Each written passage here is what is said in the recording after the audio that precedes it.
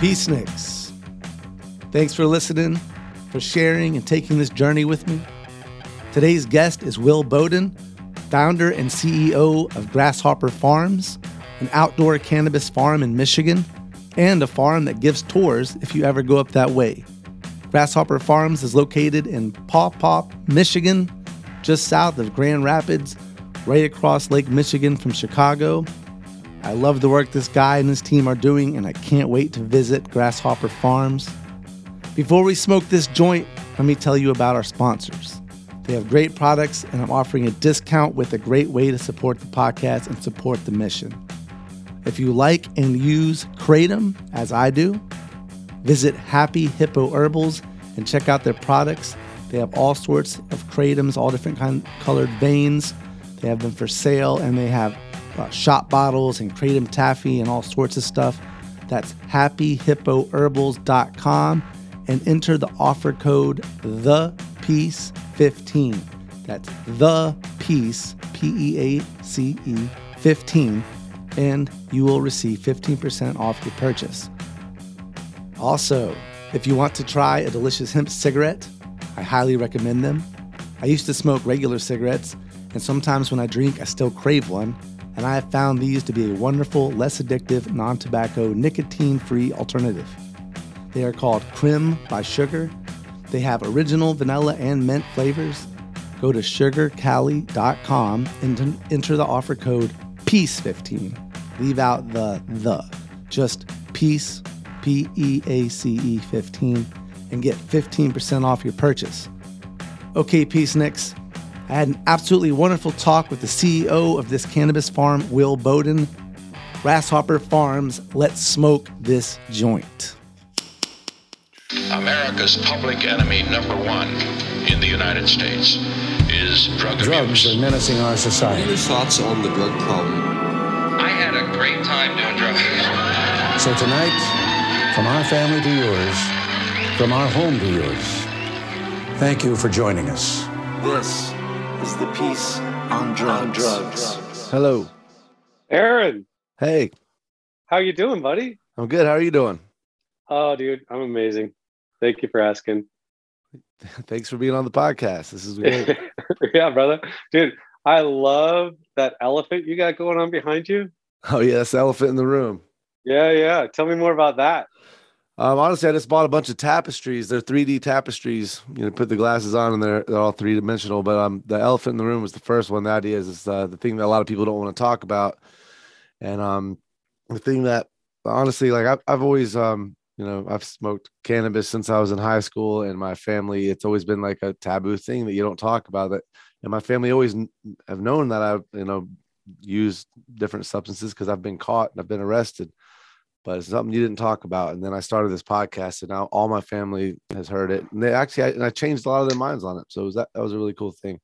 And I think that's a thing that a lot of people don't talk about enough. And that I'm trying to change people's perspective on drugs and drug culture and make them realize that that not everybody that uses drugs are losers. Yeah, you know what? I think that's amazing what you're doing there. And I think that you've taken the narrative into action, right? So it's one thing to have an opinion, and we all can have opinions, and that's great. That's what the world's all about, whether we agree with each other or we don't agree with each other. But then we also have to respect, especially the opinions that we don't agree on, right?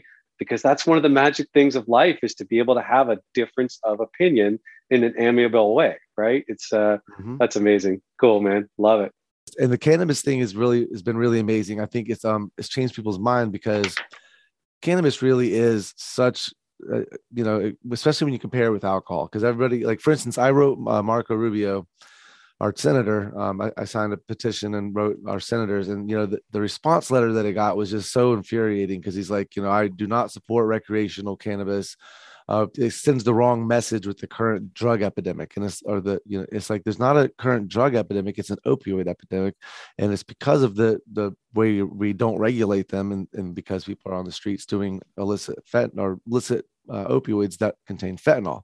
But either way, you're throwing cannabis in with that, and it's not there. If people switch to cannabis, they would be a lot safer. Which, Aaron, is exactly why I've been calling cannabis a reverse gateway drug. And so I grew up during the same eras that I think that you did, and we touched in different places. I think I'm a few years older than you, but we all remember the Reagan administration and how successful they were at kind of putting through, just like it says on your podcast website, the DARE program initiative and other things out there. I remember being in elementary school, and there was, maybe you remember this, there was a road show of like half-size puppets, meaning like human size, like they weren't just hand puppets. They were pretty big, but they were like half size of human beings.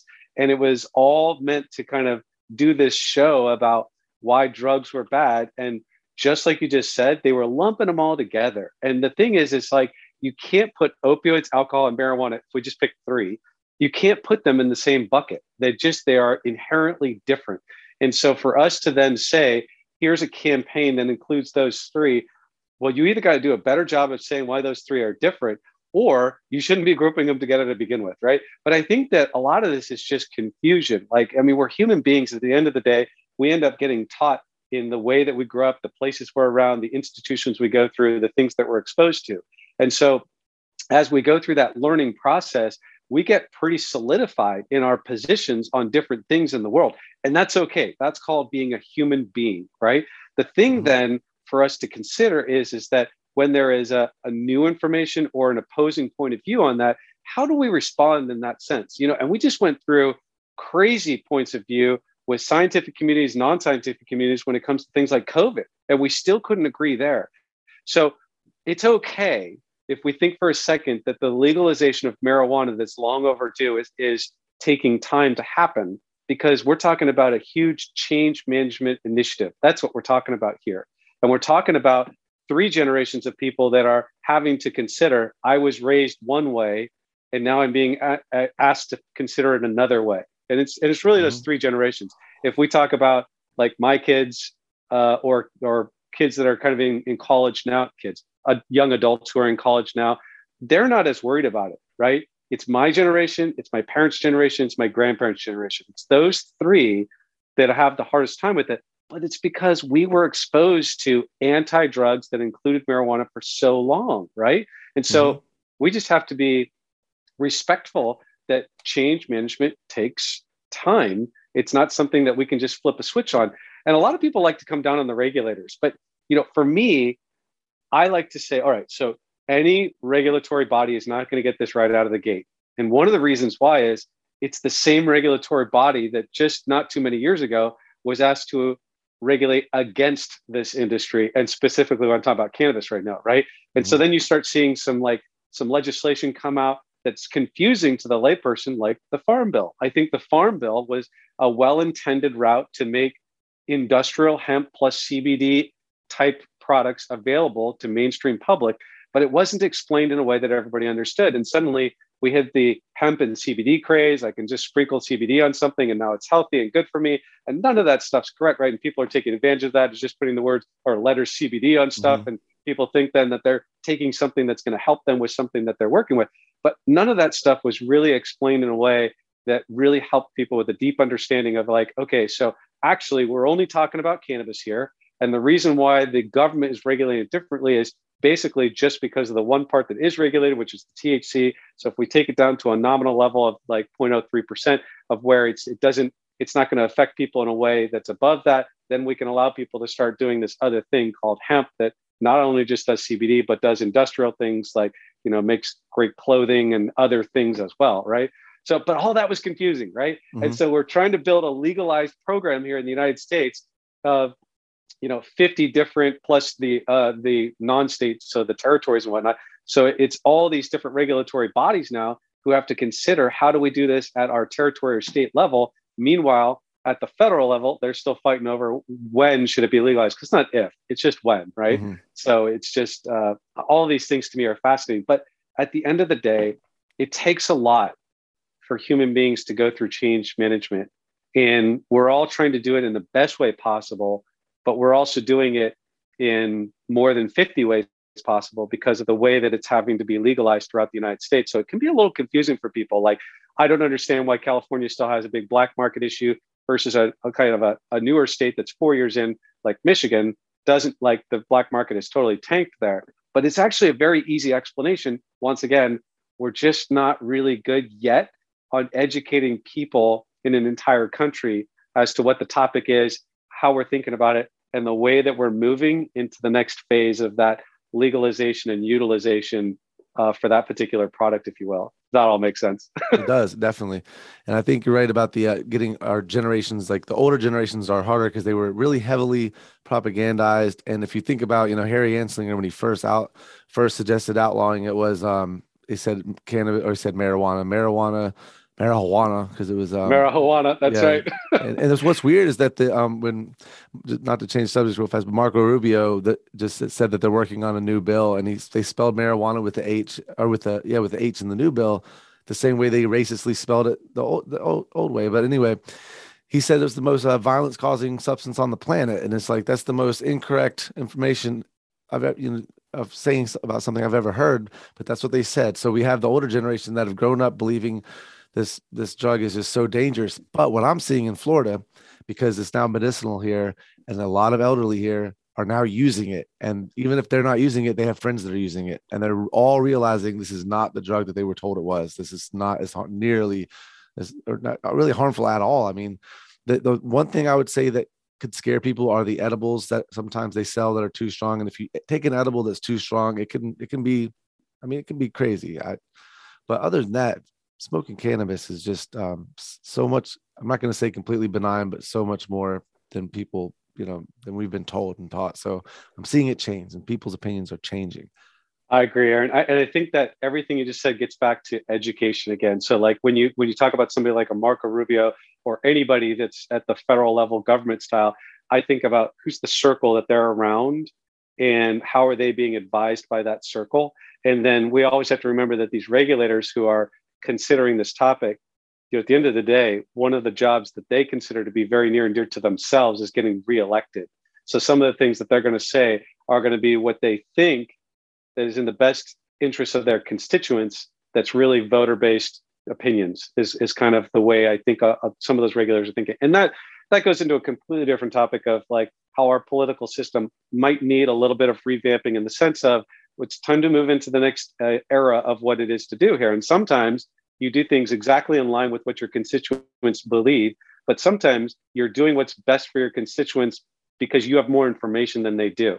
And so that's going to be, I think, an era that we get into in politics here. And hopefully that helps with this. When I got into this industry, so for me, I grew up originally in Santa Cruz, California. So smaller town, just like you were a smaller town in North Carolina. But for me, this actual topic was never controversial. I grew up in an area of Santa Cruz, California that was very accepting of this. My life's decisions didn't allow me to partake either from a use or being in the actual industry itself from a working perspective. But I was okay with it, because the people I grew up with who were using it, they weren't having experiences like when someone gets like really drunk or they're on opioids or something else like that. It's completely different. Was my personal experience. That's how I explain it to people, right? So I go then into this era of my life, my chapters where I was in law enforcement and military. I ended up, retiring from the military, and I found myself with an offer to come into this industry. And I was, so first of all, very, I think it was nice to be considered to be in this industry. It was neat that somebody was saying, hey, your background might do well in this business industry. And then as I came into it, something else happened, and something you just touched on. There are so many people out there who are already benefiting from this, but they just don't feel comfortable talking about it yet. So as soon as I joined this industry, all those people started coming out of the woodwork. Oh, I got a pen around the house, or I take some chocolate at night, or I have a gummy that helps me sleep better, or just all these different things that people are using. And I'm like, why didn't you tell me earlier? And they're like, well, you were in the military. I didn't think I could. I'm like, okay, that's fair. Glad that you're benefiting from it. Let's keep going with this conversation. And Aaron, that's why at Grasshopper Farm. So we have a 160-acre farm in Michigan where we're doing premium outdoor flower. That's our charter there. But our two main priorities as we're doing that, so our identity is an outdoor farm, our core competency is premium outdoor flower, but our two charges that we take very seriously. The first one is education, right? So education of what this is, but probably more importantly, Aaron, education of what this isn't. Right? Because, a lot of people nowadays, especially during pandemic, had a lot of time to watch things like Netflix and Amazon Prime and other things like that. And so a common question I get when we talk about being an outdoor farm is you'll hear a question that came from the fact that they just binge watched Narcos Mexico, right? And it's okay. It's cool to be able to ask questions about something that you got to see that was presented in kind of a documentary style, but certainly had a lot of liberty as well. But, it was a pretty good show. But that's not at all what's going on at our farm up in Michigan or any farm in the United States, right? So being able to show people. The second priority that we have is simply working together in the industry. The idea that we have to be competitive to where we try to put other people out of business only suggests that somebody who's taking that competitive stance doesn't really understand how the business works in the United States or the potential of the business in the United States. And we haven't even scratched the surface yet. So for people to already decide who can work in this industry and who can't work in this industry, to me, that's clearly people who they don't know their identity in the industry, right? So it's like at the beginning of this, you have to figure out, are you trying to build a huge multi-state operation, or are you trying to be more of a craft brand? And then what segment of the business are you in, whether you're vertical or you're focusing on one of the three main arenas being like grow, process manufacturing, and retail, right? And there's other things too, like, the labs and secure transport and things like that. But really, you have to have a clear identity on who you are. And then if we all work together, then a rising tide helps all boats. And in that sense, what we can do is we can really help with that first charge, which is education. And at the end of the day, the education is so important. So to take that very seriously, one of the first things that we did was we advertised to do, I believe that we did the first advertised open house of a state licensed facility in the state of Michigan, maybe in most places in the United States too. I know that a lot of facilities will give a tour, but a lot of times it's either an industry partner who's taken the tour or somebody who stopped by and they end up giving a tour. For us, what we did is we actually advertised in the local papers and on social media, and we had people drive from out of state over 4 hours away to come to our farm in Michigan to learn more about what does it look like. And, at the time, keeping our two priorities in check, Aaron, is we said, all right, so here's what we're going to do with people who come to visit our farm. We're not in the business of changing minds. Okay. That's not what we want to do. What we want to do instead is 4 things: introduce yourself, introduce the team, show them what we're doing, show them how we're doing it. That's it. Just focus on those 4 things. And then anybody who comes to the farm, if they're pro cannabis or not pro cannabis, let them then tell us how they feel by the time they're leaving the open house. And here's what I'm very confident saying now. So at the beginning, I would have said, we're probably just still going to have some naysayers and that's okay. But 100% of the people who left, because we talked to them personally, even the folks who are still not okay with this industry, left saying, I might not be okay with this industry, but I'm okay with how Grasshopper Farms is doing their part of the business in this industry. And to me, that's a success, right? It's to show them this is just a standard farm. There's nothing different about this farm other than the type of plant that we're growing there. But we're employing a lot of people.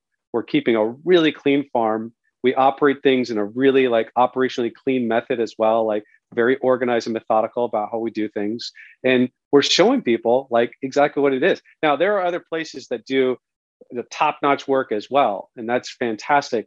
But what we're trying to do is contribute back by inviting people to our farm. So on our website, it says, come take a tour, sign up for a tour, contact us, and we will give ourselves to anybody who wants to come and learn more about what we're doing and what this industry is all about as well. So we're trying, Aaron, we're trying to show people and be a part of the solution. And so far, I think we're making a pretty good impact just at our small level here, but we're doing our best as well at Grasshopper Farms. That's great. And I imagine I'm seeing an aerial view of your farm behind you. Yep. So what I have behind me here is this is 1/4 of our property that you're seeing. This is 40 acres that's built out. 32 acres of it is behind the fence line, and you'll see 20 beds there. That's what you're seeing. Okay. So out of those 20 beds, 19 of those are commercial production beds. All of them are 6 plants wide, but what determines the number of plants per bed is the length of the bed itself, which is somewhere around between 230 and 260 plants per bed. Now that 20th bed we use as our R&D bed, and we're constantly trying new strains to see which ones will flourish, A, outdoors, B, in Michigan, okay, and specifically where we are in Michigan as well, because all those things matter when we go outside with this plant, where the plant really wants to be anyway. And then the last of it, the 8 acres there, where you see those buildings, those are the support buildings for taking care of all those plants, harvest operations, things like that. That's really cool. And how often do you do the tours of the place? So really, anytime that somebody wants to, they can go to our website at grasshopperfarms.com and they can sign up for a tour. We have people contact us all the time for those tours. And then we will once a year do an open house where we invite people to it. We also do a retail partner dinner where we invite retail partners out too, so that we can spend a little bit of time specifically with our retail partners to show them what we're doing and why we're doing it as well. So we'll probably increase that frequency a little bit more as we mature more as a company. We're also going to add a few other things there. One of the things we're going to be adding is a visitor center that will include educational center and even a retail center as well. The purpose of that would be much like the wine industry does at vineyard tours. Like you go out to the vineyard, you can take a tour of the vineyard, you can see how the vines are taken care of. So in our case, people will come out, take a tour of the farm, see what we're doing inside, what we're doing outside, be able to learn about how the operations actually, like we conduct our operations on the farm, learn about the industry itself. And then at the end of the day, if you want to get some flour and a t-shirt, you might be able to do that too. So we're just trying to build into what is going to be a normalized industry here in the near future. And we're just setting up best practices that make sense from the other industries out there, like the vineyard experience that I was just describing. That's really cool. Next time I'm up that way, we go up north every once in a while. I'm definitely going to do that. That would be awesome. Looking forward to it, Aaron. Looking forward to it. Very cool. Now I have a question. So as an industry insider, do you have any information or do you hear things from the inside about what the government and the federal government's working on and doing that the general public might not know, like about, like, say, the MORE Act going into the Senate, or the Biden administration coming through with the promise that they said they would decriminalize? Have you heard anything on those? So I will always tell you what Will Bowden thinks, right? And then what our Grasshopper Farms team also thinks. I think I have access to the same information that pretty much anybody has. The challenge, I think, right now, and this is not specific to cannabis, is that there's so much information out there. So between going to 24-hour news cycles and then just all the information that's available online, you really can go research and find whatever answer you're already looking for. So the first thing that I would invite people to think about is, if you really want to know what's going on at the federal level, try to go into it with, I don't have a position on where it needs to be or where it should be today. Instead, just go in with, I'd like to know what's happening today and maybe kind of get an idea of where it's going. So here's what Will thinks, right? So this is not the first time that the MORE Act went through the House and passed the House and we got passed to the Senate, right? So it's happened before. It did not make it through the Senate before, not because it's not a good bill, but Will thinks because it sometimes gained too many writers that were attached to it. So other things that really had nothing to do with cannabis got introduced into that. And that's where a lot of the debate happens. The other thing that I think is even actually more important in the assessment of when this is going to happen, not if, is what else is going on in the world today. So we have a lot of really big topics going on in the world today that the United States is involved in. And I think some of those topics are simply going to take precedence over when are we going to decriminalize marijuana in the United States. I don't mean to oversimplify things, Aaron, but I do think that is exactly what's happening right now. So when we have things, really, really big things going on, like COVID, like Ukraine, like abortion rights, these things right now are taking over the entire spotlight, as they should in the United States right now. Okay. And so as soon as we have a little bit more, I guess, traction in those topics, and we have a little bit more headspace to be able to talk about. My fear right now, though, Aaron, is that as soon as those things become a little bit more manageable from a headspace perspective, that now we're going to be in the 2024 elections, and we probably won't see anything happen until the next administration, possibly the one after that, depending how the administration goes. I thought it was less likely that will happen in the first administration of the current administration right now, only because of the big topics that this administration took on immediately as they took office, right? So that's just what Will thinks right now. I did have the enjoyment of serving in the military for 20 years, got a little bit of experience on how policy is looked at a federal level. And so I'm just kind of giving you like what Will Bowden thinks, but I don't have any extra information that others might benefit from. I think most of that's out there. It's just there's so much of that information. Sometimes it's really hard to sift through. The last thing I'll say on that, Aaron, too, and this goes back to where we started with, how we grew up and how we learn things. So for most people who are in the same situation of considering marijuana differently than when they grew up, we also were taught that anything that you can read is probably true and accurate, right? So that's why we were reading things like Encyclopedia Britannicas or newspapers, or back in the days when you could go to the library and read more things that were on print, right? Mm-hmm. I think what's happened is that if I read it, it's true, has translated to things that are produced and delivered via the internet. So I don't like to just call it social media. It goes beyond that, right? Mm-hmm. And I think what happens then is people start reading things and they start taking them as truth. And so even though they could be rooted in truth, we still have to go our extra mile here in making sure that we source out anything we might be reading about that federal level legalization topic. That's the one we're talking about right now, to make sure that the thing we're reading, is it accurate to the degree that the person presenting it, like Marco Rubio that you just mentioned before, like where is he getting his information and why does he have that hard line position when it comes to this? And at the end of the day, I think it's more so probably because his circle wants to secure him as a continued strong candidate going forward, not only for his current position, but other ones that he might have his sights on as well. Well, it just makes you wonder who his constituents are, because if it's the voters, then 2/3 of Florida voters want legal cannabis. And if it's his donors, and that's what he's worried about, is making sure he gets the funds for his campaign ads, then it's possible that his donors don't want it. And then you'd say, well, why would they not want it? Is it big pharma?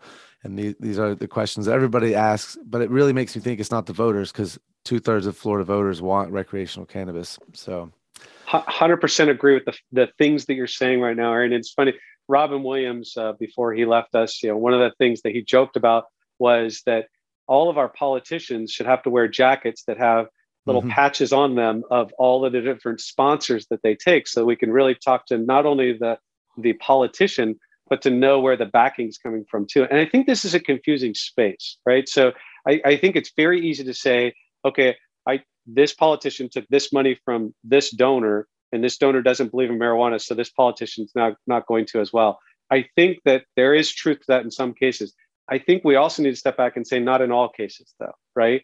And so I think that it's an ongoing conversation, and different industries and donors and organizations now are becoming more familiar with this. And I think as they do, they're going to start to get behind it, and you'll see that they're going to start to say to their elected officials that, and now we're talking about from a donor perspective, not a constituent perspective, that they'll be okay with this and doing it. And it's funny because, we jump into pharma, and I think that, pharma probably sees that there's no unwinding this. So there's already a distribution model. It's already out there right now. So being able to take it back and then only use it in the pharmaceutical industry isn't realistic.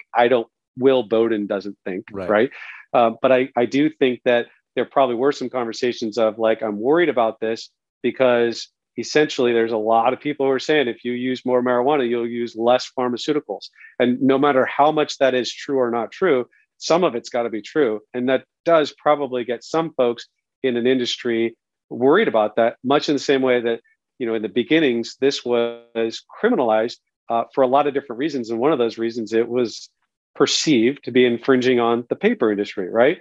And so then they used a lot of other rhetoric out there that got into like racism and other things to gain support that was behind really business threats, and then preying on people for their beliefs in things like racism to now support something that was really a business decision once upon a time. So I think these things are starting to turn, but it's the same way that like when I got into this industry and I had friends and family who came out of the woodwork to say, oh yeah, I'm using it successfully. And here's how. So exactly. I think we always talk about big pharma, but I would imagine big alcohol is probably putting a lot of money against it, because you talk about an industry that really stands to lose is alcohol when it comes to recreational drug use, because cannabis is safer. This is another thing that bothered me when Marco Rubio sent his thing about recreational. What message can we send if we legalize a drug? It's like, well, we already have a recreational drug that's legal and it's more dangerous than all of the other drugs. And if we can get people to use cannabis instead of opioids, that's a great thing. If we can get people to use cannabis instead of alcohol, this is a very positive thing. It's much healthier as a recreational thing to relax with than alcohol. Aaron, I agree once again. So this is why I started calling this a reverse gateway drug. So after spending 20 years in the military, I know a lot of people who have benefited from this, from combat injuries, PTSD, unhealthy relationships with alcohol and other types of drugs that are out there, and they've been able to get into a healthier space. So like one of the things that I like to say is that you know, your relationship with alcohol only needs to change if it is a destructive relationship. And that goes of any relationship in the world, right? So like if you're having an unhealthy relationship with another person, you need to revisit that. So in this case, if you're having an unhealthy relationship with alcohol, meaning it's getting in the way of your health, your happiness, other people in your life, their health and happiness, it's actually breaking you down. That needs to change. And one of the things that I've met people I shake their hands and they will share stories with me is how now they drink less. So somebody who came home and they were unwinding every night with maybe a couple of what they might call nightcaps, whatever that description is to you, right? So that in itself, if you're having 2 drinks every day, is probably an unhealthy relationship. But not everybody realizes that, because why? They were taught that that was okay. It's hard to watch a television show these days and not see somebody who's like the badass spy, detective, FBI agent who then goes back at the end of the night and they're having like a bourbon, you know, out of like a really nice crystal glass or something like that. Everything about it is made to look really, really tantalizing and good. It's so ingrained into our society as much as coffee is, right? And it's not about not using these things. It's about having a healthy relationship with these things. So when I talk to folks who are having too much alcohol, by their definition, not anybody else's, and then they use cannabis to actually change that relationship. And it wasn't about they just replaced an addiction from one thing for another. That not at all is what's going on. Instead, they were able to use cannabis to taper off of alcohol, have a better relationship with alcohol when they chose to use it, and then also incorporating cannabis into times in their life when they needed it. One of the biggest things that I've seen cannabis help with is sleep. And, you know, it's interesting because I don't think we're measuring this right today, because we like to focus on things that we can quantify as a disease, right? So in that sense, it's helping. I mean, we've all heard about PTSD, injuries, cancer patients, all who are getting great benefit from cannabis. And we should continue to do that. We should also start talking about some of the other afflictions that people are experiencing that we haven't labeled correctly. And one of those things, I think, is lack of quality or quantity sleep. And right now, I think we go all the way to insomnia when we think about that. And that's too far. It exists. It's a very real thing, but it's not exclusive to insomnia. Instead, there's a lot of people who are just sleeping not as many hours as they should. The science is really clear. We should all be getting somewhere in the vicinity of 7 to 8 hours of sleep.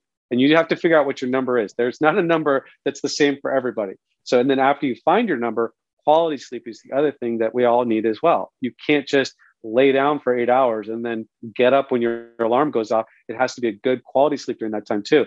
And so what we hear is a lot of excuses. Oh, I just have a lot going on at work, or I have a lot going on with the family, or I'm just in the grind right now. You'll hear people describe reasons why they're sleeping less. And they're usually saying that because maybe they're a little irritable, or, hey, look, I'm sorry, a little tired right now because I just have a lot going on at work. What that translates to is, yeah, they have a lot going on at work, but they're not able to decompress at night and give their brain the ability to turn off or slow down, unwind, and then be able to get quality sleep. So while we don't have a disease state to describe that, I think in an effective way that people can connect with, I think the biggest group of people in the entire world that would benefit from this product are the people who are definitely not getting enough quality or quantity sleep, but we just don't have those labels to put on it to really, truly accurately measure it. Yet, I don't even know how many people at this point have lost track that that's the reason they're using it. They'll have something before bed just to help the wheels in the head slow down, right? So that then they can get that good quality or quantity sleep that they need every night too. So that's helping it. So at that same time, a lot of those folks have tried things like, I brought up the word nightcap, right? So instead now they're not having those nightcaps. They're having a little bit of cannabis at night. It's not a lot that most people need. And then they're waking up refreshed in the morning. And so that reverse gateway drug is allowing them to unwind, but also there's no effects in the morning for the person who's using the right quantities to help them with that quality and quantity sleep as well. I mean, and then we go to opioids. So let's go to a whole nother book in there. So I think alcohol is one thing for sure, but if we swing over to the opioid epidemic that's going on, people right now who are having an unhealthy relationship with, let's just say opioids right now, not just all pain management, because there's a lot of different kinds of pain management. Marijuana, it does not take a lot to go find people who now have started to use marijuana for pain management specifically. And all of a sudden they're finding themselves not having to take these pills that really don't last a long amount of time, the only thing that pill is doing is really masking something in their brain. It's going to start hurting as soon as it starts wearing off. It's highly addictive. And all it does is need more and more and more. And so what this then perpetuates is we have this gnarly system right now that we give them an initial prescription of a highly addictive product. And then we say, but there's a cap because we didn't want them to get too addicted to it, but too late. They're already addicted to it. So now they're going to turn to any avenue they can to get it because the withdrawal symptoms of anything, and definitely opioids, is crazy insane for 99% of people out there. So if you're going to pick between what feels like straight up torture to them to be able to come off an opioid product, and so they're going to want to get more of that, or if they can transition to something like a marijuana to help them taper off of it, healthy way under supervision, and now they can be on a product that really is not destructive to human beings. And we're now becoming more comfortable with that notion of this being a healthier product out there, right? So that's why I keep saying reverse gateway drug, because at the end of the day, it's helping people to have a healthier relationship with a lot of different things out there. And I pick alcohol and opioids to talk about pretty specifically because I've met people, too many people to count at this point, who are benefiting from a reverse gateway drug of marijuana, helping with those two things, and plenty more as well. But I just picked those two. Yeah, and that's amazing. And it's really sad what we did with the opioid epidemic, because we did exactly what you're saying, but with the big Oxycontin Purdue thing, is all these people got addicted who didn't need it for pain, were using it for self-medicating for trauma or whatever. And then we cut everybody off at the same time. And that's why we're seeing all the overdose deaths right now, is because all those people went to the streets and started using illicit fentanyl and heroin that contained fentanyl. But it was about the sleep thing. I want to say I have a sister that struggled with sleep, was prescribed Ambien and everything. Nothing was working. And her husband's in the military, and they got stationed in Colorado. So now she's in Colorado, and now she found edibles, and she takes an edible every night. And that she's found has given her the best sleep. And unfortunately, she got a job that she would get drug tested for. So I don't know. I'm pretty sure that she was able to find a way around that, but she was worried about it. Well, what if I can't have my cannabis? I won't be able to get my sleep. But she could go get a Xanax prescription or an Ambien prescription, and those are both worse options. But because of cannabis's legal status and because it's not federally decriminalized, a lot of companies still will drug test for it. Like the NFL is the biggest one everybody hears about, where a player gets suspended. And this is why, to me, when we talk about the important issues, like the things that are in everybody's mind right now, abortion, Ukraine, COVID, and why these issues are at the forefront and why cannabis isn't happening. I say, to me, cannabis, Ukraine is definitely one of the most serious things happening because people are dying every day, like violently. But cannabis, we have people locked in cages right now. We have people with criminal records that can't get jobs in places that cannabis is legal.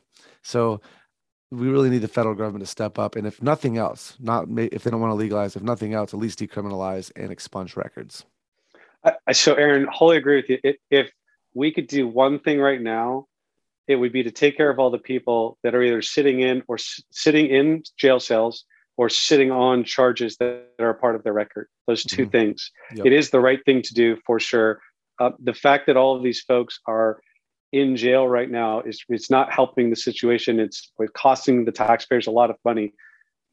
Now, I do want to acknowledge one of the other arguments that is out there. It's you still have to be accountable to something at the time was illegal.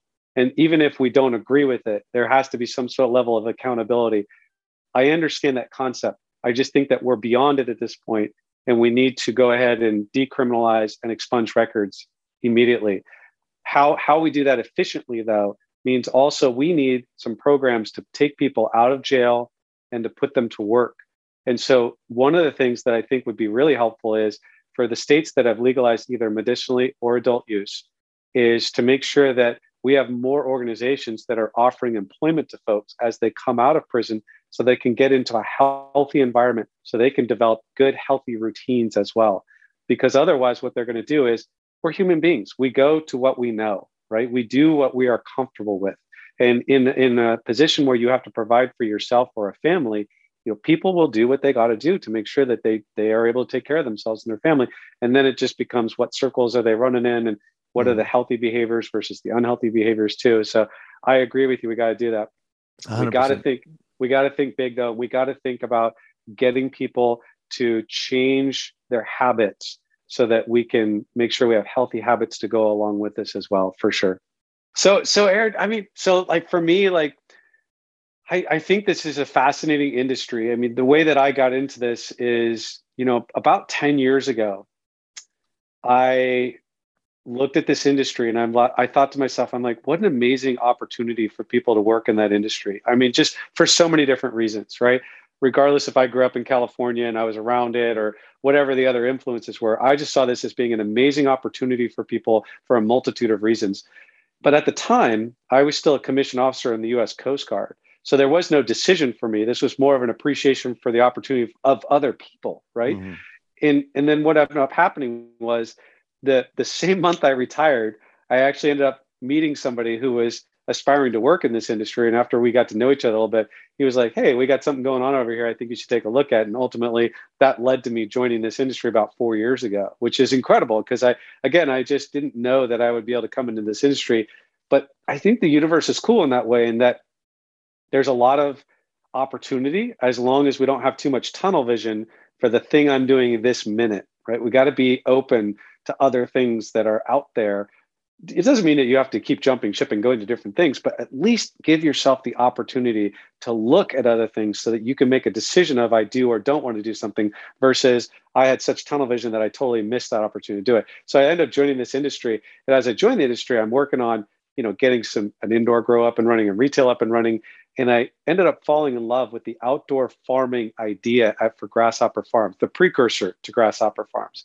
And I took the idea back to my last company and said, hey, I'm looking at the outdoor grow idea. At the time, they just had other things that they were really focused on. And they were all good decisions. It was more about people and resources and capital that was going to allow them to actually explore into that. And so I started my own vetting process and said, I'm going to keep working on this as a personal project then. And ultimately, as I got through my vetting process to say whether I wanted to do this or not, it led me to leaving that company and starting Grasshopper Farms. And I think that some things that influenced me. So back in 2011, there was a study that was done that showed at the time, 2011, that the indoor grows were occupying approximately 1% of the US power grid. And that's just not sustainable at all in any measure, because we're, again, only scratching the surface on the potential of the US market. So I'm very clear that indoor, greenhouse, and outdoor will all have to exist harmoniously to support this industry. What we have to then do is explore what's the identity that you're pursuing in your core competency.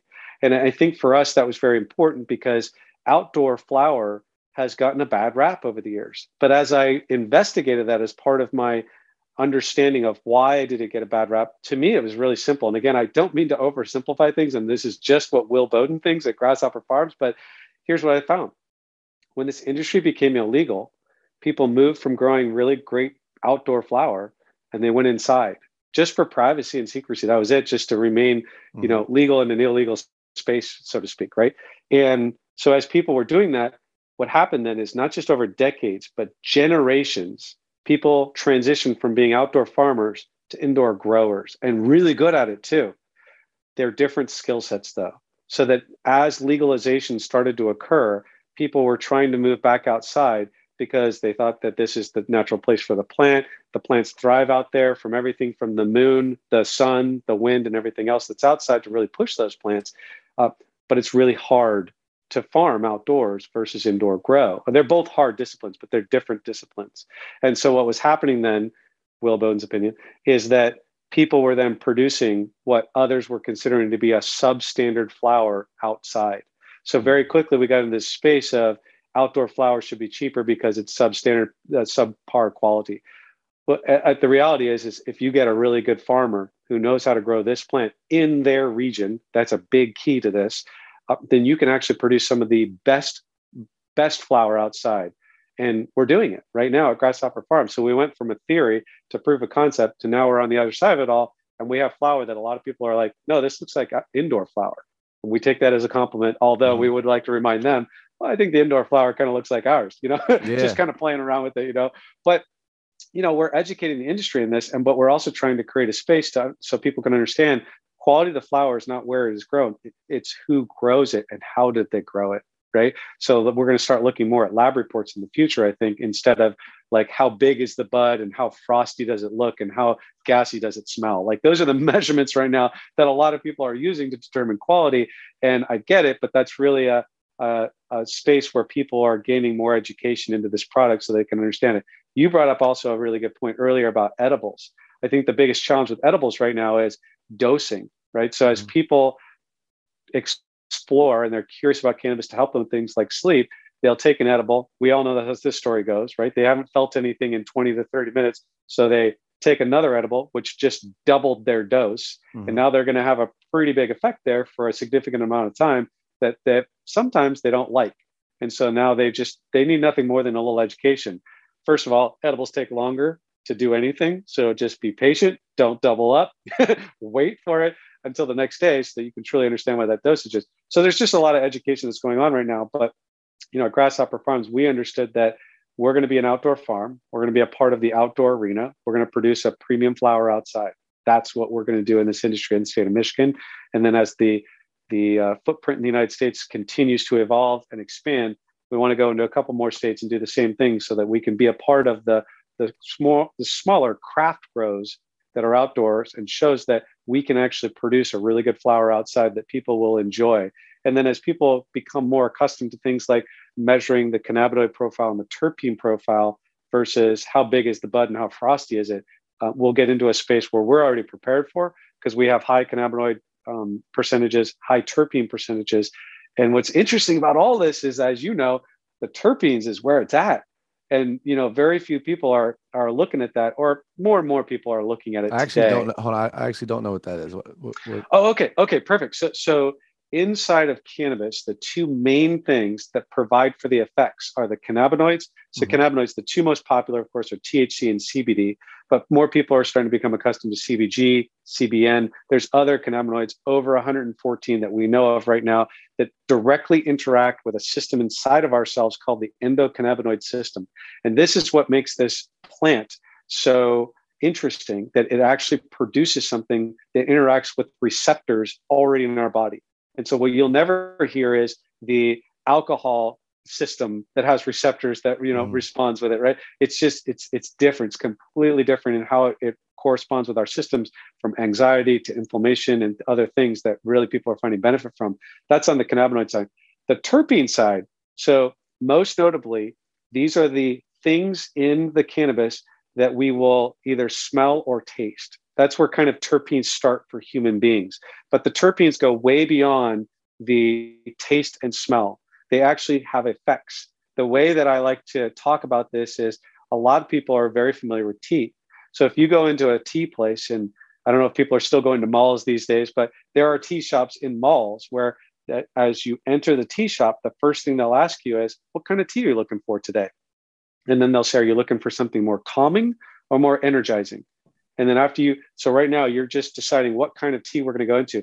The next thing they'll ask you is, what kinds of flavors do you enjoy in your tea, if you already know? And then what are the other effects that you want to feel in that relaxation? Are you looking for relax or sleep, right? Are you looking for focus, or are you looking for high energy? And those others might have to do with caffeine and other effects too. But the terpenes themselves in there actually have effects on us that are either calming, energizing, focusing.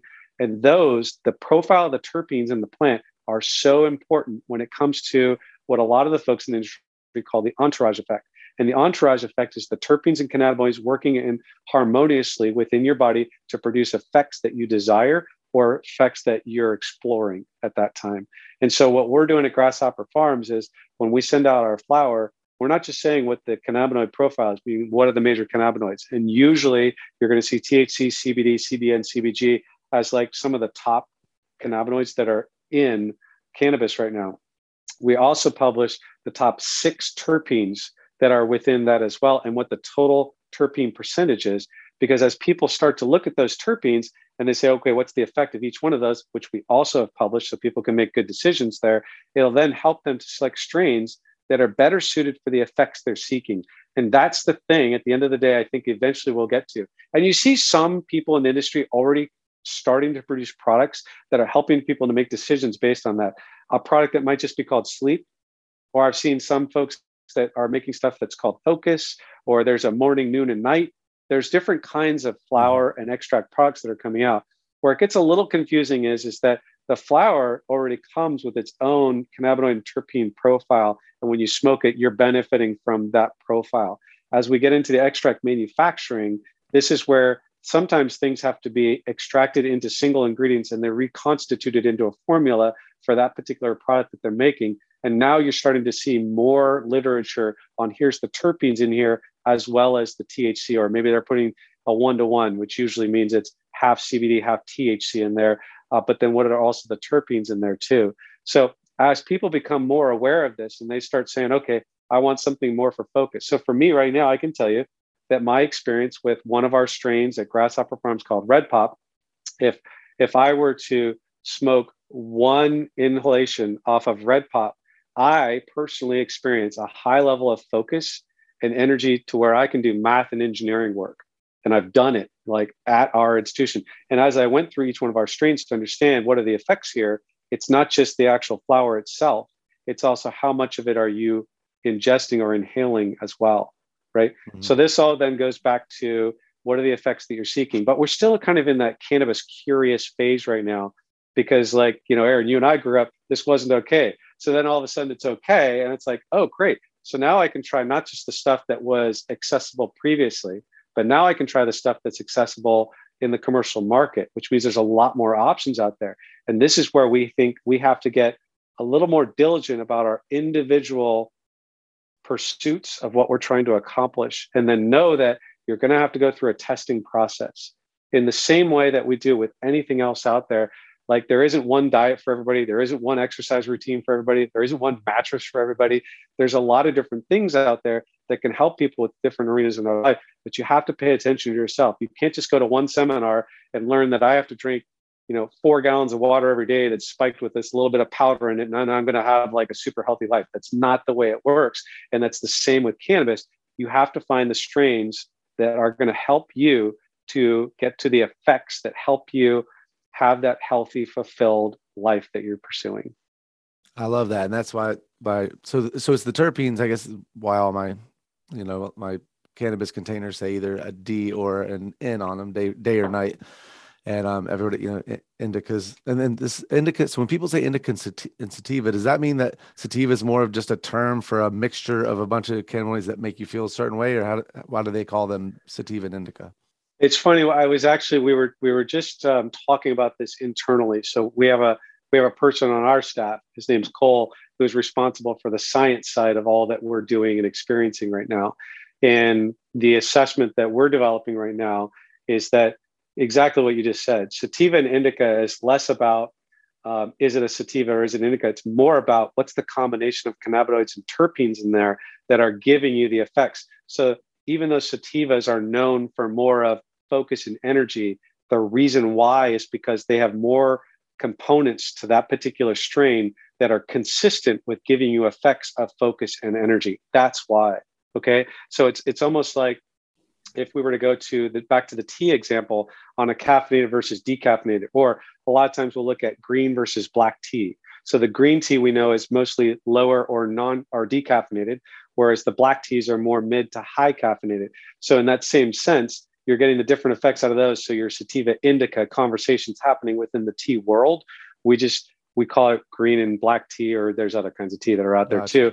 Or more importantly, caffeinated and decaffeinated tea that are out there. But you're right on the money there, where we use 2 words, indica, sativa right now, to really sum up what is the overall effects that I can expect from this particular strain. And then where it gets confusing is hybrids, right? So at the end of the day, though, if we were to just look at the top 4 terpenes, or the highest percent terpenes that are in that, and then you also look at what's the percentage of cannabinoids in there, you can probably get to the effects that you want to feel and will feel, but you got to read. And so a lot of people right now in this kind of this cannabis curious culture, they're looking at the name of the product, the percent THC, and then if they're looking at flower, what does it look like? What does it smell like? And the interesting thing about a lot of consumers right now in the curious space is the higher that THC goes, the less they care about the other 3 being name, sight, and smell, right? So, but we experienced this before. So where else in history did we already experience this, but it wasn't marijuana? So look at craft beer.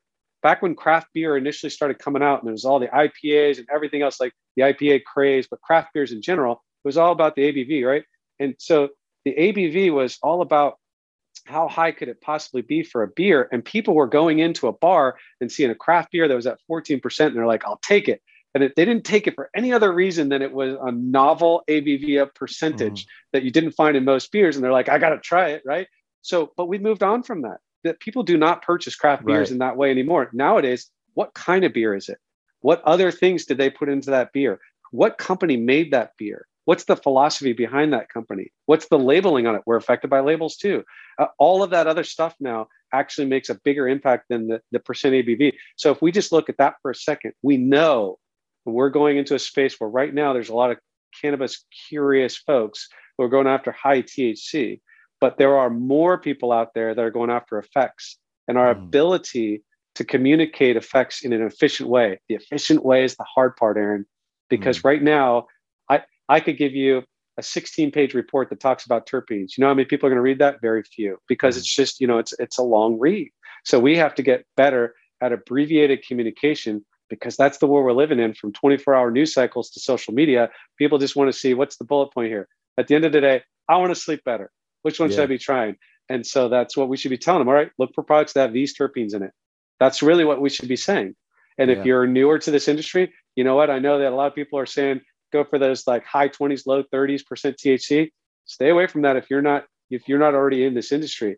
You should probably be going for something that's in the teens, is what you should be going for, plus looking at the terpenes there, so you don't completely wreck yourself like we do with New Year's resolutions, right? So like New Year's resolutions, every year, people are like, all right, I want to get back in shape, right? So at the end of the year, they're like, I'm gonna start working out more, and we're gonna start after January 1st. So what do? They go to the gym, and they just go and they destroy it. And they come home from the gym that day, and they're like, man, I'm off to a good start. I'm going to go grab this year. I'm going to be like the best in the best level of fitness ever in my life. Then what happens? Day 2, they wake up and their body is destroyed. And their body says to their mind, hey, we're not doing that today. We're taking a day off because I'm destroyed right now. And then day 2, as we know in the soreness, usually you're worse on day 2 after, right? So we're really not getting back into that gym for at least a couple of days. Well, from a therapeutic position, I think that cannabis can be the same, in the sense of you've got to ease in gently to understand what are the cannabinoids and terpenes that are going to get you to the effect you're seeking, and then make sure you're responsible with that. Because if you do your crazy workout, you're probably not going to go back to something that can be very, very beneficial to you. So a lot of people come, I like to run. I run about 5 miles a day. People are like, how do I run more? I'm like, first thing you do, you go walk a block every morning. Don't run. Just go walk a block every morning. They're like, yeah, but I want to run. I'm like, you'll get there. Go walk a block. Let's start there, right? And so I think the same thing in life, and specifically with cannabis, is if you really want to feel better, if you really find yourself needing to sleep better, or you need better appetite, or you have anxiety and you really want to help manage that anxiety, you got to start by walking the block, which means go slow, pick a product, be very specific about that, on why are you picking that product, what's the method of delivery that you're going to explore, because there's a lot of different ways and to get those medicinal benefits from that, and then go slow with it, right? And I think that's what we got to do. Yeah, and especially if people aren't, I grew up with cannabis, but people that didn't do it for whatever reason, maybe just it's illegal, they're not doing it, and now that they can, they're trying it for the first time. It affects everybody so differently. Because I prefer, I don't like the super high THC, but I do like, in the teens. My wife, however, has a very low tolerance for THC, and every time she smokes it, she's uncomfortable. However, we were in Colorado, I found a 3% THC that she loved, because for her, that was plenty. And it's hard to find 3% THC. Most places I go, they don't carry anything below 9, and 9's considered very low, and 9's low to me. But so everybody's different. And I've also seen with edibles, especially, my limit on edibles is 10 milligrams, and I'd even prefer to do 5 and no more than that. I have friends that prefer taking 100 milligrams, but clearly that doesn't, if I did 100 milligrams, it would put me in, I would lose my mind. So it's not doing the same thing to them. If it did that to them, they wouldn't enjoy it. So it's just different for every person. So everybody needs to step into it slowly. Like you wouldn't, if you're not sure if you know how to swim, you don't dive into the deep, and you start in the shallow and you kind of splash around and see where you get comfortable. And I think that's what we have to do with this. I think you're right, Aaron. I think it's a cliche. Moderation is the key to everything, right? So starting slowly and then having a healthy relationship with it to the degree that it agrees with your lifestyle. It's healthy for your lifestyle as well. And then, the other side of this too is, so you probably won't hear me say recreational very often, because I think that recreational legislation is largely misunderstood, because I believe that recreational use is actually a part of adult use. And the reason why I say that is because we have two segments of the commercial industry, medical and adult use. And the reason why I don't call adult use recreational is because, again, like I just said, it's a part of that. You have more people in the adult use segment who are benefiting from medicinal use cannabis than you do who are using it recreationally. They just either don't know how to label it that way, or we're just not categorizing it. So back to the sleep thing. A lot of people are using marijuana for sleep, but they don't consider themselves to have a medical issue on lack of quality or quantity sleep, but they're using it because I get better sleep and I wake up refreshed. That you'll hear that a lot from people. Those numbers are not being caught anywhere right now because of the folks who are going for adult use cannabis. And so the way I like to break it down is this. So right now, if you have headaches and you know that ibuprofen works for you, you can absolutely pursue what would be the medical industry equivalent, a medical cannabis industry equivalent in your existing healthcare infrastructure. So you can make an appointment to see your doctor. You go see your doctor at that appointment. You can get a diagnosis for headaches. You can get a prescription for ibuprofen. You can then go to CVS and see the pharmacist. And that CVS pharmacist or Rite Aid or whomever, they're going to probably cover generic ibuprofen at zero cost through your insurance. Okay. But that was a lot of steps there too. You, the same person, if you know that ibuprofen works for you, you can skip all the other steps. You can go directly to CVS and you can get over-the-counter generic ibuprofen for about $2. If that's the way you want to manage your headaches, you have an option. And what I just described there was the medical industry and the adult use industry. Over-the-counter CVS is the same as going to an adult use dispensary or provisioning center, depending on what state you're in, and being able to use that in a way that's healthy for you and a thing that you're trying to manage. But we're not capturing those numbers right now. So this is why the conversation is a little sometimes hard for people to digest on the recreational use of marijuana and the adult use legislation that enables that, right? So I think that that's an area that we have to get better at explaining. And this goes back to that narrative as we're talking to everybody in the United States and even beyond. We have to get better about how does that messaging sound? How are we communicating the way this is being used in ways that are helpful to people, making people feel better, no matter if they're managing a disease state or they simply want to not do nightcaps anymore and they want to unwind at the end of the night with the appropriate level. Like the 5 milligrams, I mean, I don't think people understand how little that is and how beneficial it is for people when they do actually take that. It's incredible, but we just have to help people through that journey. So all of the folks out there in the industry who are prioritizing education, amazing. Let's keep doing it together so that we can help everybody speak to this more directly from a more informed position so that we start talking about medical and adult use and knowing that recreational use is a part of the adult use segment, not the other way around. I love that analogy. That's really a really powerful way to look at it.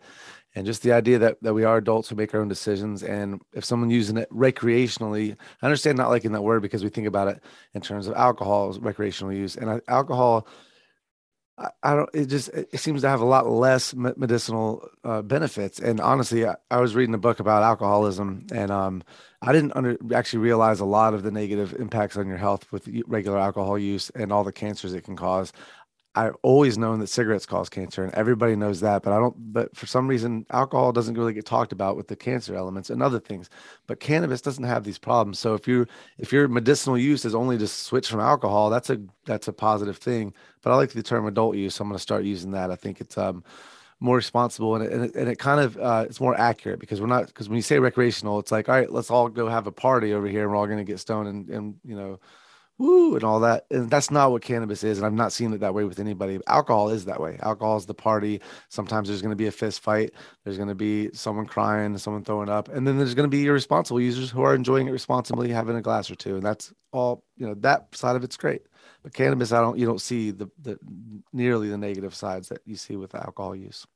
I agree. I think that the thing that we will now be confronted with is cannabis has largely been used behind the scenes. And so people now are starting to discover some of the studies that have been done, or they're starting to see some of their friends and family and folks beyond that who are able to use cannabis in a healthy way and have a healthy relationship, I think it's also responsible for us to say out loud, there is ways to abuse marijuana as well, and have too much of it in a way that is not leading you to the life that you want to leave from a fulfillment, happiness, or health standpoint is really what I'm focusing on right now. Right. So, those folks need help too, because really anything can be abused out there. Even water can be abused, unfortunately. Right. So, but the way that we actually start to pay attention to cannabis. So I don't see a lot of people who are using too much cannabis either. In fact, I haven't even seen one person really. I know it exists. I've seen the cases and things like that. But the amount of cases of using marijuana in a way that's destructive versus alcohol that's destructive is a night and day story. But I think part of that is just legalization. And right now, you can't go anywhere, whether you're driving somewhere, walking somewhere, turning on any kind of screen, whether that be a TV or a computer, and not see some sort of alcohol related example in that, whether, just wherever you go. And if you don't believe me, just try not drinking alcohol for like a week or a month. And when you do that, as you walk around, you'll start seeing all the places where you see it prominently displayed, whether it be on the billboards, on a television show, or, even on the news, or whatever it might be. I mean, it's just everywhere, it's because it has a long-standing history with the world. And certainly there's a lot of good research out there that talks about some of the proactive, good, healthy ways to use alcohol too. We've always heard like the glass of red wine a day can be helpful and things like that. But I think that alcohol is so much easier to abuse than cannabis is. It's been my experience, at least. And so that's something we should probably pay attention to for sure. 100%. I have a friend that I would say uses way too much of it, wakes up and smokes a whole joint. But the thing is, he has a great life. He's a good father. And he works hard. All his bills are paid. So if it's not ruining your life, then to each their own, right? It's not a problem. And that's when we say substances become a problem, when it's disrupting your life from you being who you want to be and being where you want to be.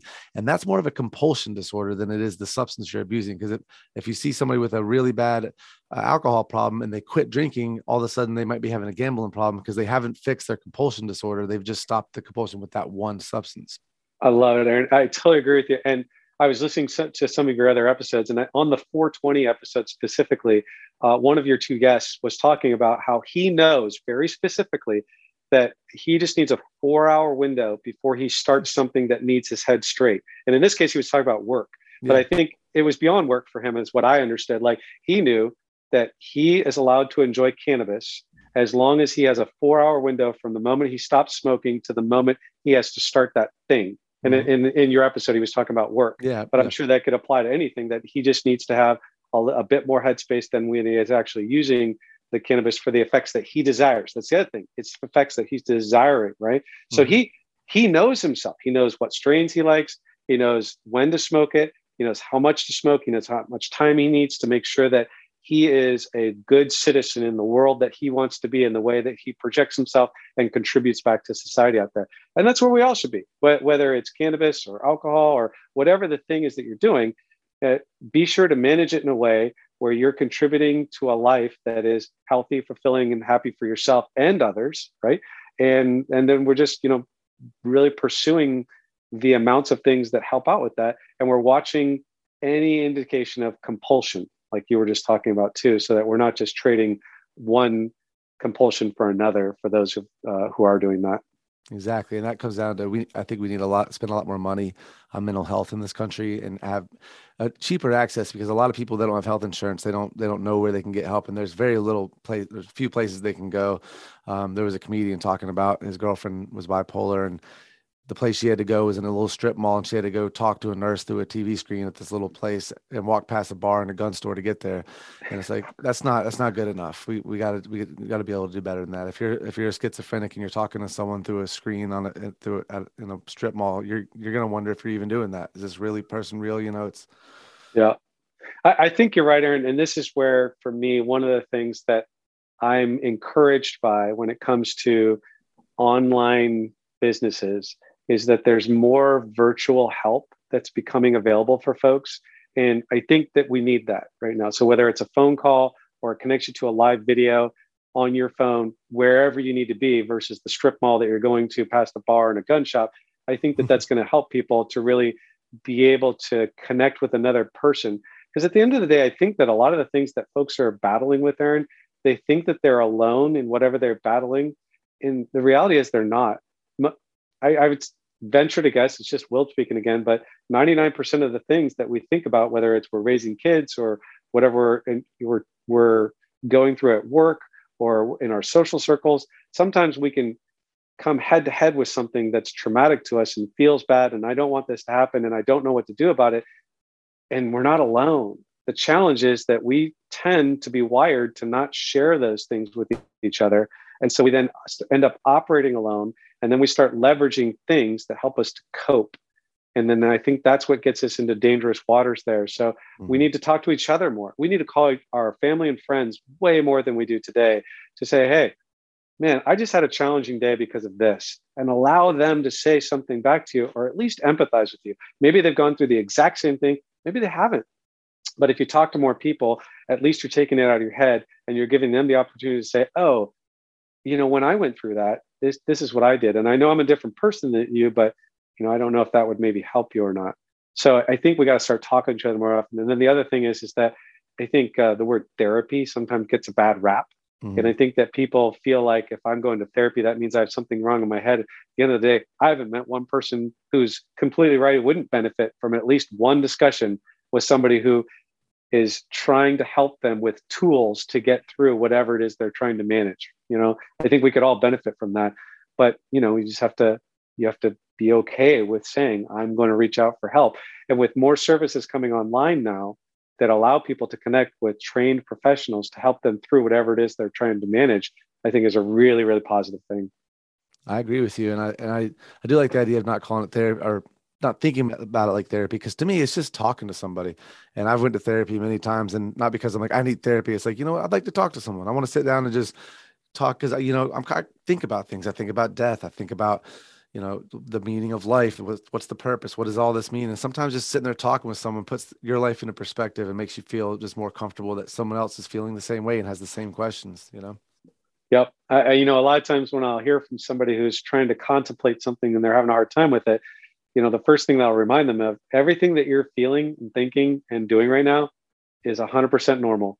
You're a human being, and other human beings are doing the exact same thing with similar situations right now. So first of all, you're not alone. And so all of this kind of leads us back into an industry that is coming into focus, right? Mm-hmm. So if we just bring this back to cannabis real quickly here. So, cannabis was illegal for so long that this is not something that changes overnight or over a decade. It takes a long time for it to come into a legalized space. And now more than ever, like going through prohibition was at a time when there was no internet, there was very limited means of disseminating information. And now there's too many ways to disseminate information. There's too many conflicting positions, too many experts on both sides. And I say too many, but at the same time, that's exactly how it should be. We should be in a world that allows for two experts to have differing opinions. And then we get to choose which one that we want to follow based off of what we're trying to pursue in life too.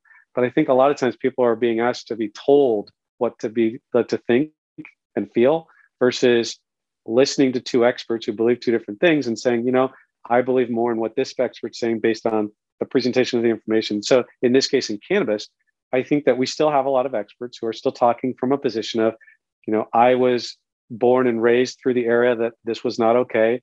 It was, this reefer madness and all the other marketing that went into it, telling us this wasn't okay. I bring up the Reagan administration because I think they were very effective in what they were trying to accomplish. And now what we're trying to do is say, hey, guess what, guys? There's more information that's available now. And so what I'd like you to do is just to start looking at this information and start making decisions based off of not what you knew originally, but what's available now. Because I think that there's more information that is available now as people start making this decision. And then just start talking to people. So, at Grasshopper Farms, we ask people, just talk to folks out there to see who's benefiting from what, so that you can start the conversation. You can feel like you're a part of a community that's truly benefiting from something that's allowing them to feel effects that they choose to feel, whether that's better sleep or even if that's just feeling good in a recreational sense. It's a choice that they're making, and they're doing it with other folks so that they can truly pursue the safe way to find something that really resonates with you as an individual. I like that. And I like it that, and at the end of the day, it is a choice. And those who would, if you're anti-cannabis, the good news is you don't have to use it. And I think that's what it is. We're adults. We should be able to make a decision, especially with something like cannabis. When it comes to a drug like heroin, and I've had people on my podcast who advocate for the legalization of heroin, and I do actually agree with this, but I do agree that this is a different thing. This is something that I believe it's going to be between you and your doctor. It's not going to be a heroin shop. You just go get your bag of heroin. That's something a lot more serious, and there's a lot more debate there. Cannabis, though, I don't think there's a lot of debate here. I think this is something that needs to be decriminalized immediately. And honestly, I think it needs to be legalized, not just decriminalized, but one step at a time. We do, get what we can get. It's slow, like you said, we're not going to go backwards. I don't think at this point. It's just how do we move forwards, and how long is it going to take to get there? I think you're right, Aaron. And I don't think this is a matter of should we legalize this or not, or first decriminalize and then legalize. I think you're absolutely right there. The movement's already started. It's going to continue. It will just take more and more states to come online with their adult use programs. I think New Jersey was the most recent one to come online with that. And then now you have municipalities in certain states that are starting to say, we're not going to enforce anything criminally in this municipality, even if it isn't legal at the state level yet. So we're seeing the movement happen here. So it's just a matter of time before we get there, and we will get there. We just have to be patient.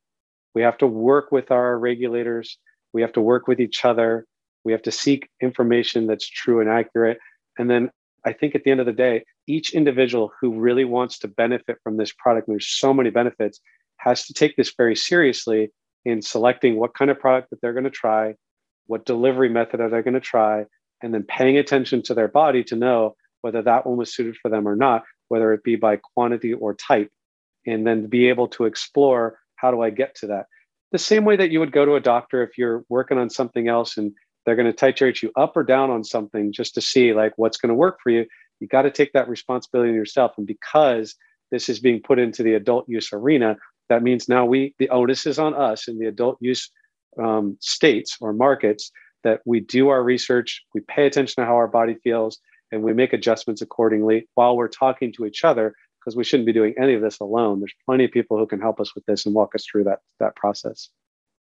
I love it. And all right, we're about out of time again, but this is great. I think we covered a lot of ground, and this has been really great talking with you. And I really appreciate you being on the podcast. And also, I really look forward to seeing your farm next time we travel.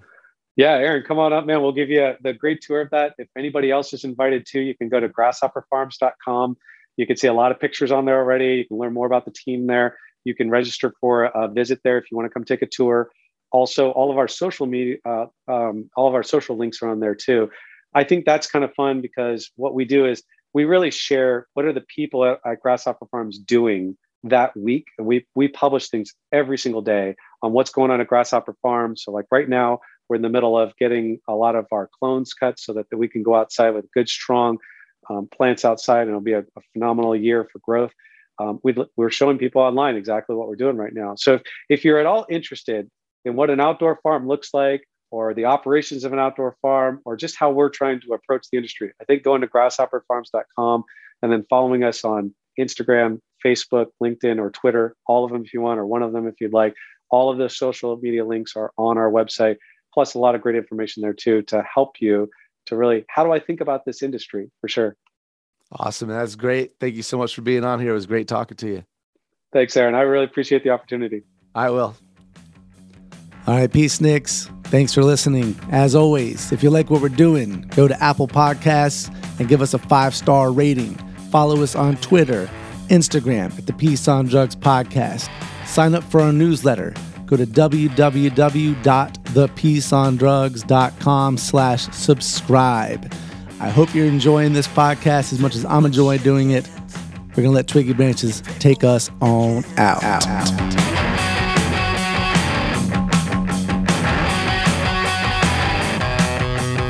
You pay for what you get when you align yourself with the 4 p.m. jet set.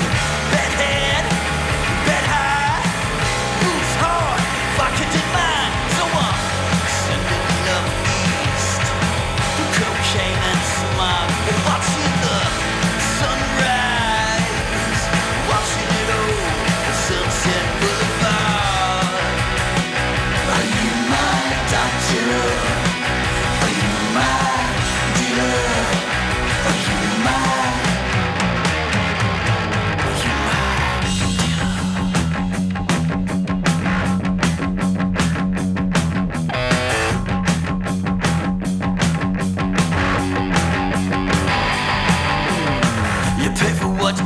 get. You pay for what you get.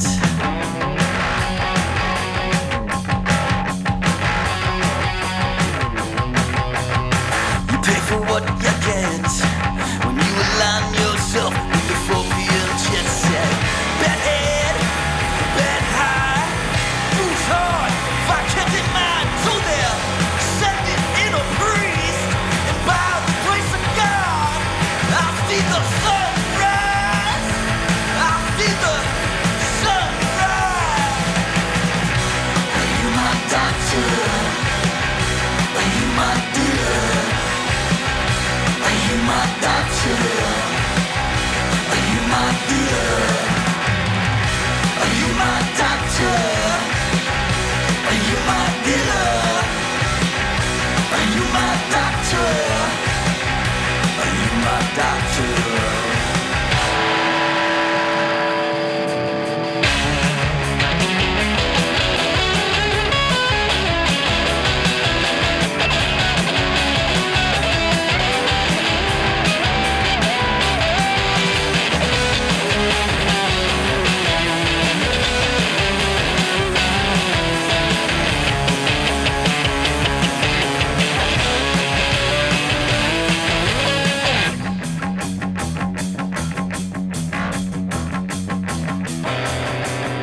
You pay for what you get.